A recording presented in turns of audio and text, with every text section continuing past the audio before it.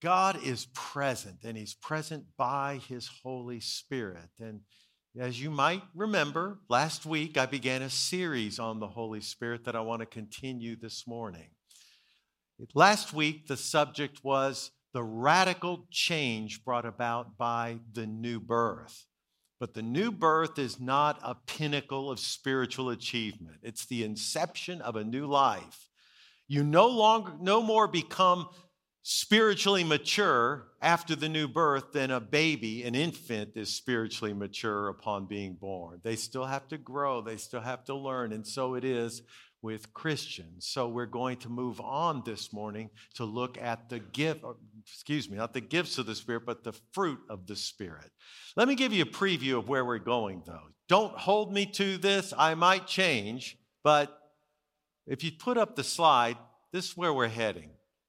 So we talked about the radical change, being born of the Spirit, finding fulfillment. That's this morning, talking about the gift, I keep saying that, the fruit of the Spirit.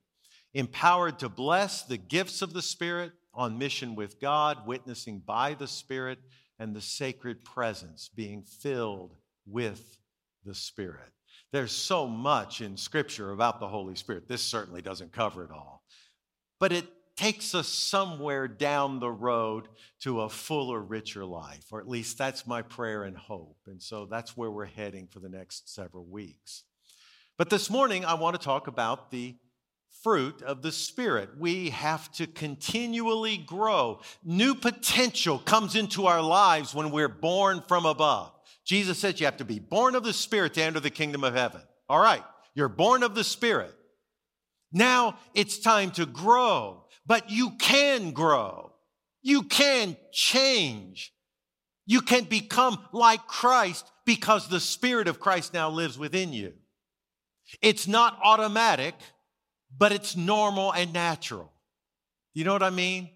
It's not automatic. It's not even easy, but it is natural and normal for the Christian to grow in the Spirit and to become more and more mature like Jesus Christ. Think about a mom. Across the world last night, moms were awakened to the crying of their little children, maybe in another room. Their babies are crying. And that mom just waking up does not feel like getting out of bed. It's not easy. She may not even want to, but it is normal and natural.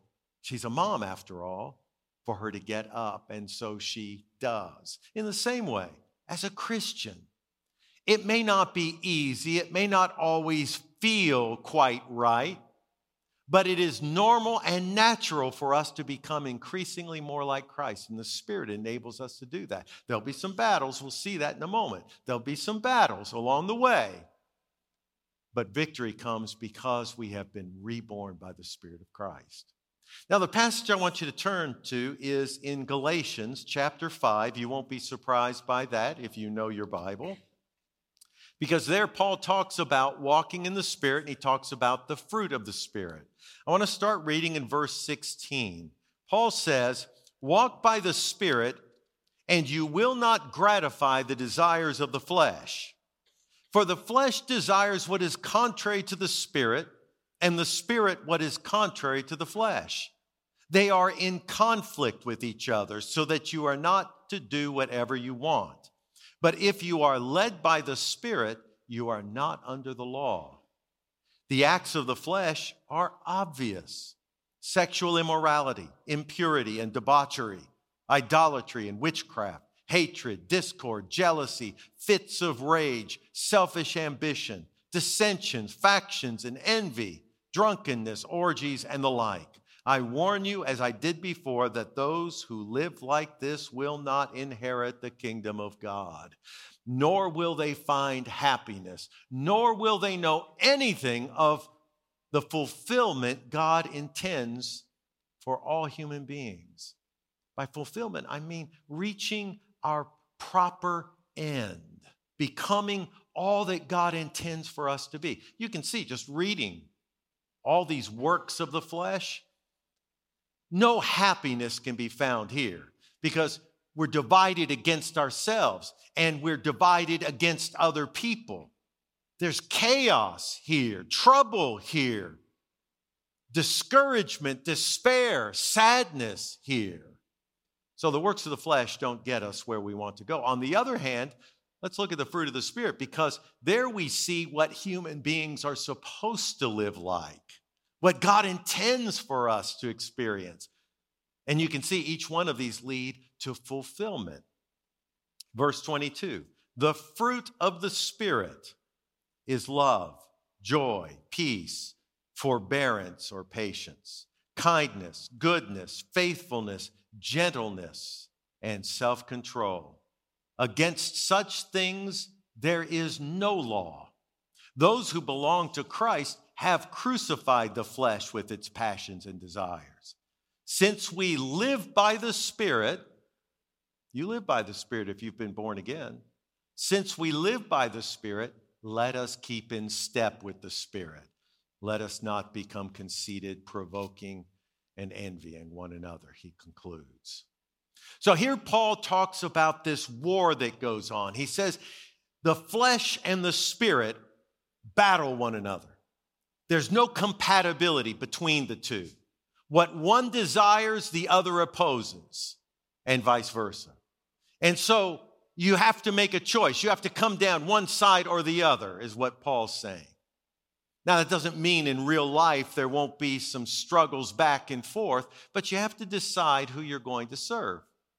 And clearly, Paul says that if we live by the Spirit, then we are inclined to follow the Spirit. But there's going to be a battle. There's going to be a battle. Now, that's one of the ironies of the Christian faith or the Christian discipleship, is that to find peace and joy and love and fulfillment, you have to fight for it. But you do have to fight for it. You have to fight the flesh. Now, here's one of the common misunderstandings, that Paul is setting up spirit against body, that our bodies are somehow not right or good, that we're spirit beings and the body's just a disposable something. But that's not what he means when he says flesh. When you read flesh, read it as flesh and blood. That is, human beings in their totality, their mortality, and their vulnerability. Think of a little child born into this world, just flesh and blood, shaped by experiences, by teaching, by choices that they make. Their life takes on the hue of everything that they've experienced and chosen over many, many years. And as flesh and blood, you are formed by those things. Your brain is formed by those things.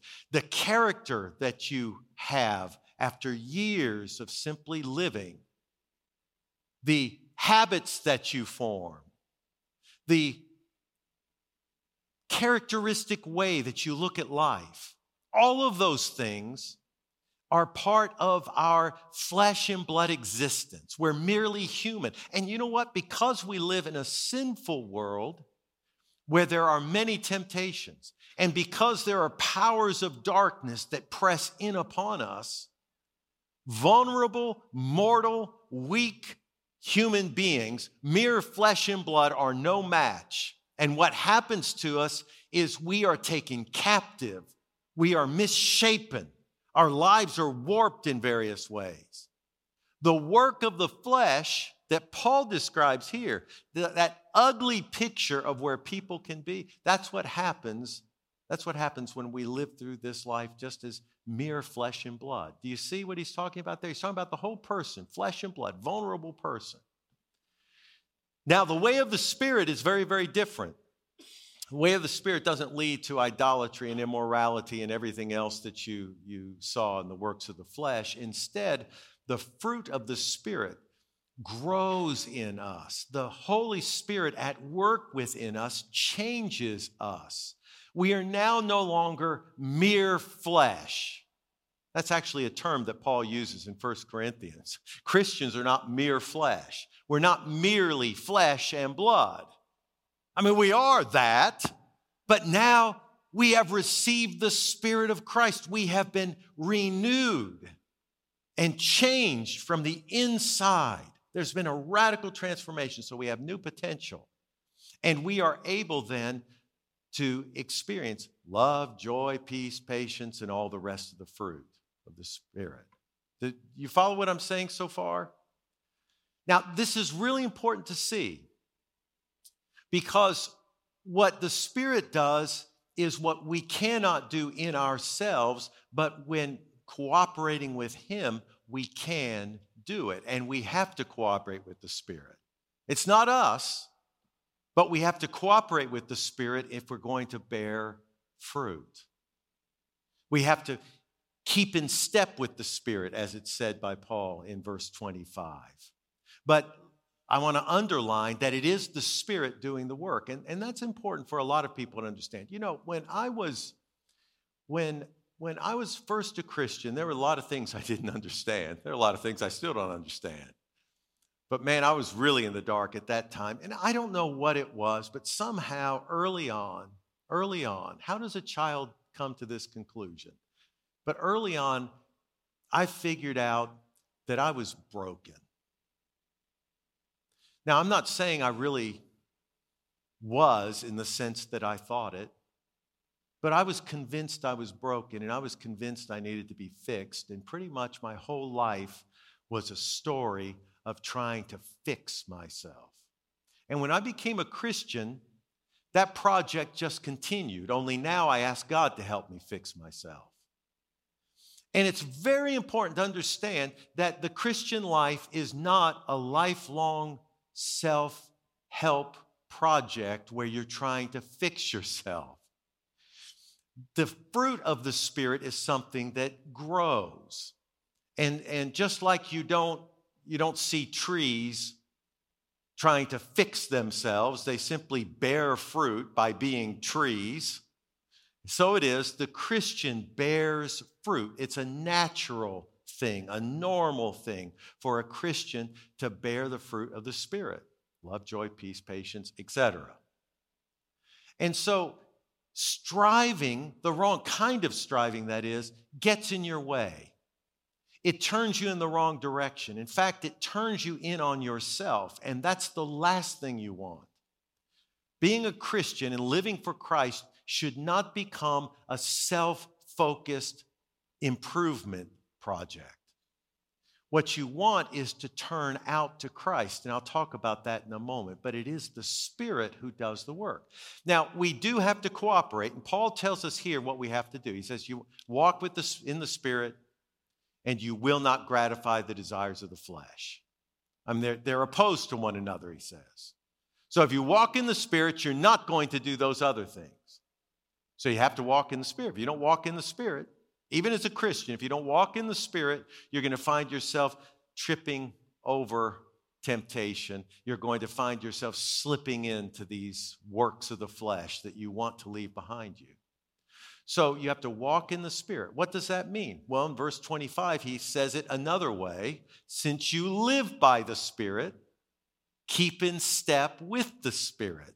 The Greek has the idea of lining something out. So the word would actually be used of soldiers marching in line. And so we need to march in line with the Holy Spirit. Now, I want to try to explain what I take that to mean, what I take that to require. And I have to do this because, again, when I was a young Christian, I was so frustrated when people would say you need to walk in the Spirit.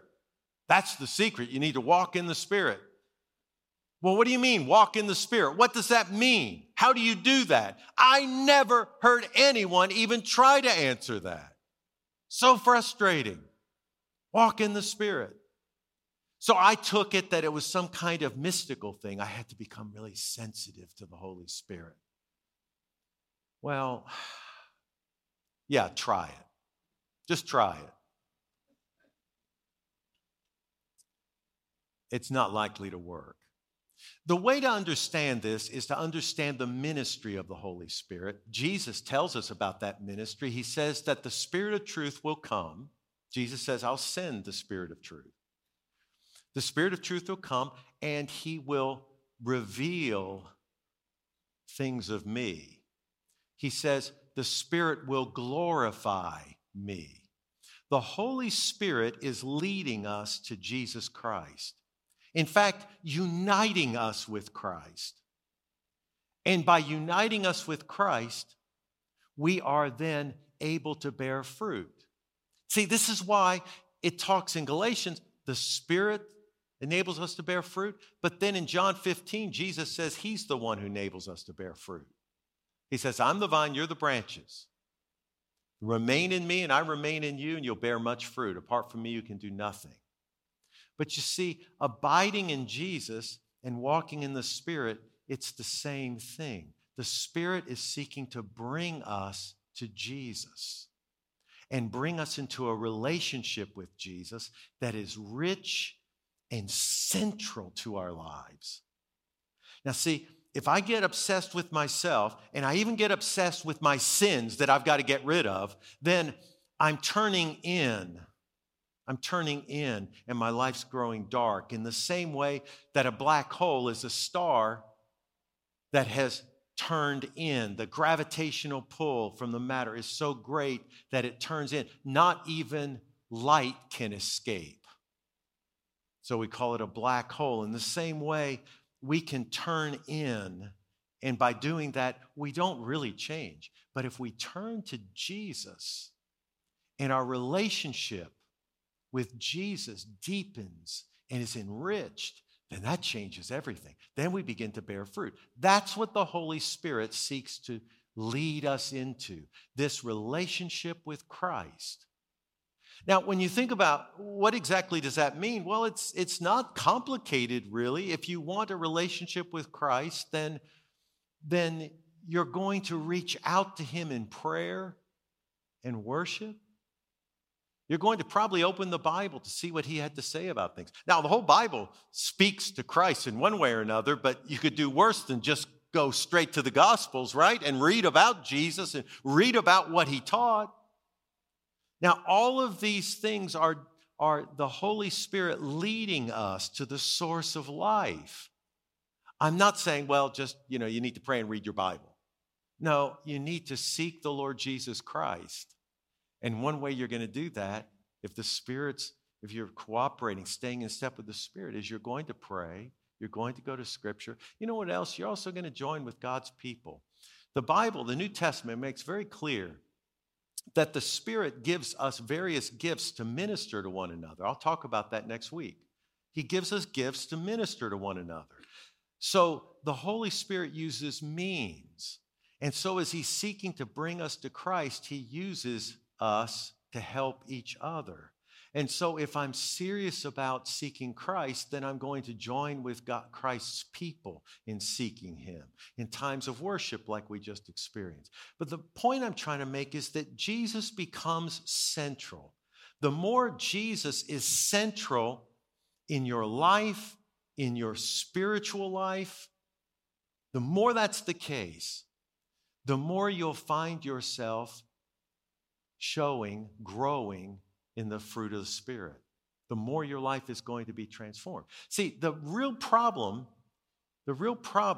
for us is not this or that sin that troubles us. The real problem is being disconnected from Jesus. Apart from him, we can do nothing. But if we are attached to him, we'll bear much fruit. That's what it means to keep in step with the Spirit. He's leading us to Jesus. Now, if I'm casual about it and I don't worry about it and I just go about my life, sure, I believe in Jesus. Jesus died for my sins. I'm so glad he died for my sins. But, I go to church once in a while. And when I do, I'm just going to church. I'm not necessarily seeking Christ. Prayer, well, I fall asleep when I pray. I can't help it.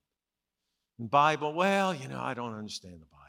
I mean, we've got all kinds of excuses. But we're not letting the Spirit lead us.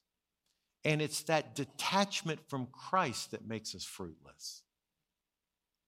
And so to walk by the Spirit, to keep in step with the Spirit, is to allow the Spirit to lead us to Jesus Christ. And He will fill our hearts with love for Him and faith in Him and a desire to follow Him. Now, there's one other aspect to it. This is I've just shared the positive side. There's kind of a negative side to this. It's not really negative, but it's the other side to this. And that is there are times when there's something in our life, some sin in our life, maybe it's some attitude, some action, and it gets in the way of everything. We can't possibly in truth seek Jesus while we're stuck in that place. The Holy Spirit will put His finger right on that point and call us to step away from it. That's when we're being called to repent. Now, see, there's 1,000 things, 1,000 shortcomings that all of us have. And God doesn't come and just say, okay, fix it all. Here's the list. I mean, we'd never get to the end of the list. What the Holy Spirit does is He pinpoints something that is standing in the way in the moment, standing in the way of your relationship with the Lord Jesus. And at that point, you have to repent. At that point, you have to respond. The way the Holy Spirit does this is pressing in on your conscience. Now, for some of us, that can be difficult because we've got this toxic conscience that's been trained by the world, trained by a dysfunctional home. It's part of the old flesh and blood nature that needs to be changed. So it's hard for us to really hear the Spirit through our conscience. We tend to hear all that background noise. But as you seek Jesus and you grow in Him, you'll come to recognize more clearly when the Spirit is pressing on your conscience and telling you, this is a place where you need to change. You need to take a different direction. If you don't, you're getting out of step with the Spirit. You're not going to be fruitful as you want to be because at that point, you're resisting Him. Does that make sense? You let Him guide you step by step. So you don't want to get caught up where your whole Christian life is a self-improvement project, but you want to seek Jesus. And when the Spirit lets you know, here's something that's gotten in the way, then you got to deal with that.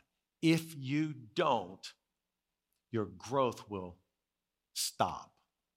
Here's what Paul said when he's talking to the Ephesians at one point. He's telling them all the things they need to fix because they had conflict among themselves. This is in Ephesians chapter 4. And then right in the middle of it, he says, do not grieve the Spirit of God. See, if the Spirit is calling you to change a particular thing, and you say, no, can't go there, can't do that. That's grieving the Spirit. That's getting out of step with the Spirit. And if you grieve the Spirit, you hold Him off, you keep Him at a distance, your spiritual ardor will cool, your growth will stop. You'll go to church, but you'll feel like, I don't get anything out of it. You open the Bible, but, it doesn't speak to me. You don't pray because, it's not in your heart. The idea of serving the Lord, serving other people, that doesn't appeal to you. It's like, I don't want to do that. Why are they always asking me to do things?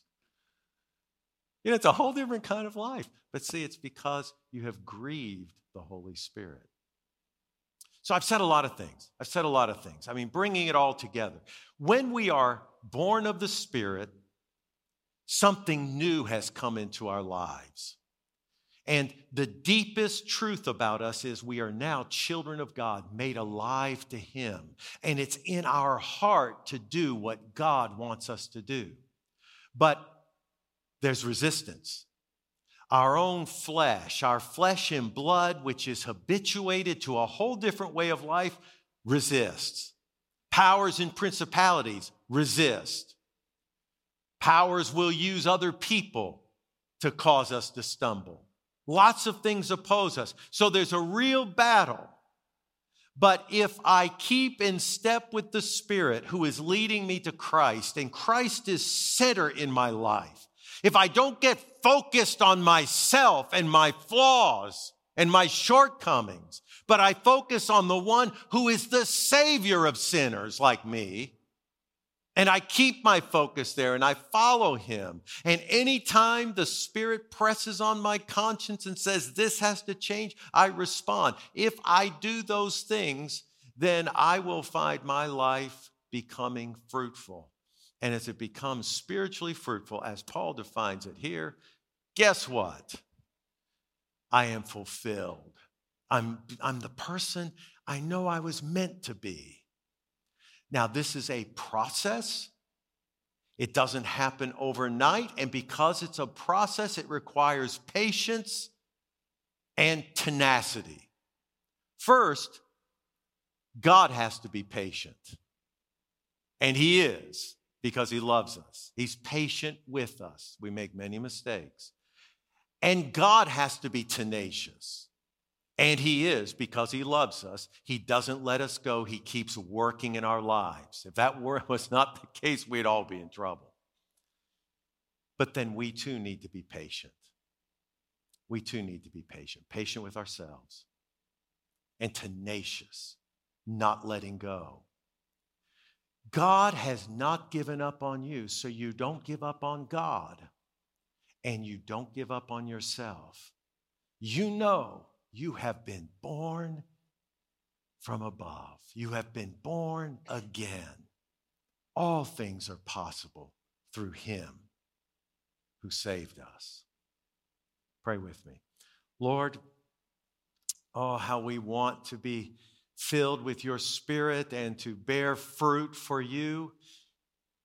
And we know, Lord, that we must learn to keep in step with you, with your Spirit who lives in us and prompts us and leads us to Jesus.